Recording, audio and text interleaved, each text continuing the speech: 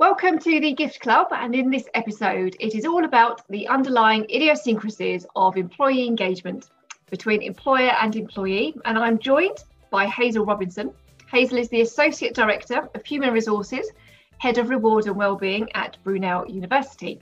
Hazel and I will be chatting about pay versus reward, what recognition should remote workers expect, and if workplace technology is really enabling employees to get things done while feeling good at the same time. Thanks for accepting my invitation, Hazel. Nice to have you. Thanks so much for inviting me along. So let's start with the document that binds both an employer and employee together in unison, Hazel, the contract, but not the physical one. In your experience, Hazel, can you explain the psychological contract between an employee and employer? What's underwritten? I think the psychological contract is such an exciting thing for managers, employers to take into consideration when thinking about their employees and the relationship with their employees. The terms and conditions written in the contract, the old one on paper, covers the legal relationship. The psychological contract covers the relationship that's more around respect and the mutuality between what both parties can bring to make that employee successful in their role and to make the employer successful with that employee. The psychological contract brings into perspective the softer side of any line management responsibility. And if you've got a strong one in place, you will find that employees are always more willing to contribute, to be part of the team, to be really engaged with the employer. Engagement part is it's not just about the contract either, it's also about how people are rewarded and recognised. So how do you think they should be rewarded and recognised? And is there a time and a place when they should be too? It should just be a constant. Being recognised can be something as simple as your line manager giving you a call to make sure you're doing okay, especially in the current circumstances where some people who might be working from home and alone may feel a bit isolated. And just having the line manager or a colleague pick up the virtual phone and say, hi, how are you doing? How are things going? How's your workload? How's home? That is recognition in itself.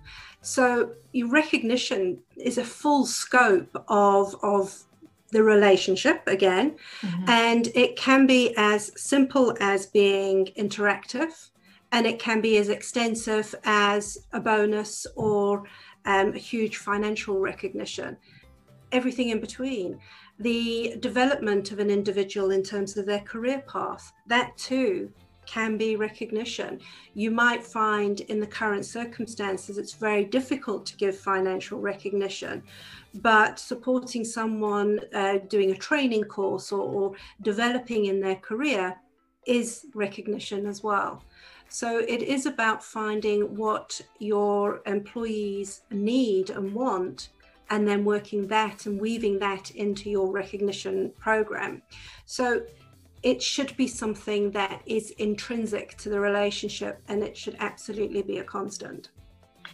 When you say you need to find out what your employees need and want, how would you go about doing that?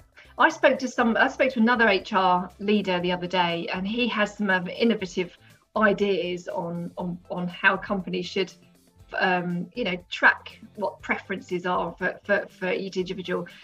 Like if we were shopping, the shops know our behaviour. They know what we like to buy and when we like to buy it. And can a business find out those preferences and create a reward system or program around that, do you think? Or do you think that's an absolute crazy idea? I think it's a brilliant idea. And I think, yes, it is completely possible. There are ways, we talk in line management styles that recognizing the different personality traits and behavior traits of your employees can help you manage them in a way that gets the most out of them, and then they feel that they're able to provide the most. The simple way is the reverse style of management, so how you manage your manager. And if you can recognize that your manager likes information in a certain way, and you provide that information in the way that is going to be received best, it'll be received best. And there are assessments that you can do. There's different tools that you can apply that help you find out those different traits. But when it comes to recognition, it is a softer skill, and it is about understanding your employees. And sometimes you can think, oh, well, Gen X will want this, or people within this age group want that. But it's a little more complicated than that. And looking at sometimes slightly more distinct needs between different ethnicities, able or disabled-bodied people, or different genders, is then going to have differences related to their distinct needs. So you kind of need multiple different avenues to investigate what those needs are, but it's absolutely possible. Hazel, do you think reward should be expected or earned? I think it is something that can have a degree of expectation, because if you engage with an employer, then that is going to be based on an expectation of some kind of reciprocity. There's a reason why you've engaged. And it could be as simple as, this is the career path that really rocks my boat. It could be, this employer has fantastic benefits. It could be that the salary is brilliant. So there is a degree of expectation in there. But in terms of additional recognition, in terms of something that really makes an employee feel that they've stood out, that has to be earned. And I think it has to be earned, again, going back to that, I expect that I'm going to make this overwhelming contribution. And then once I do it, that recognition comes back my way. Great. So let's stay on reward. And the one thing that employees expect is obviously a salary. And I know you're quite passionate about pay versus reward topic. Are they mutually exclusive? Yes. In a very simple way, I would say they absolutely are. Pay is something that is based on your skills coming in and how much you should earn on a market basis, and is very linear. Whereas reward is far more holistic than that. So there has to be an exclusivity between the two.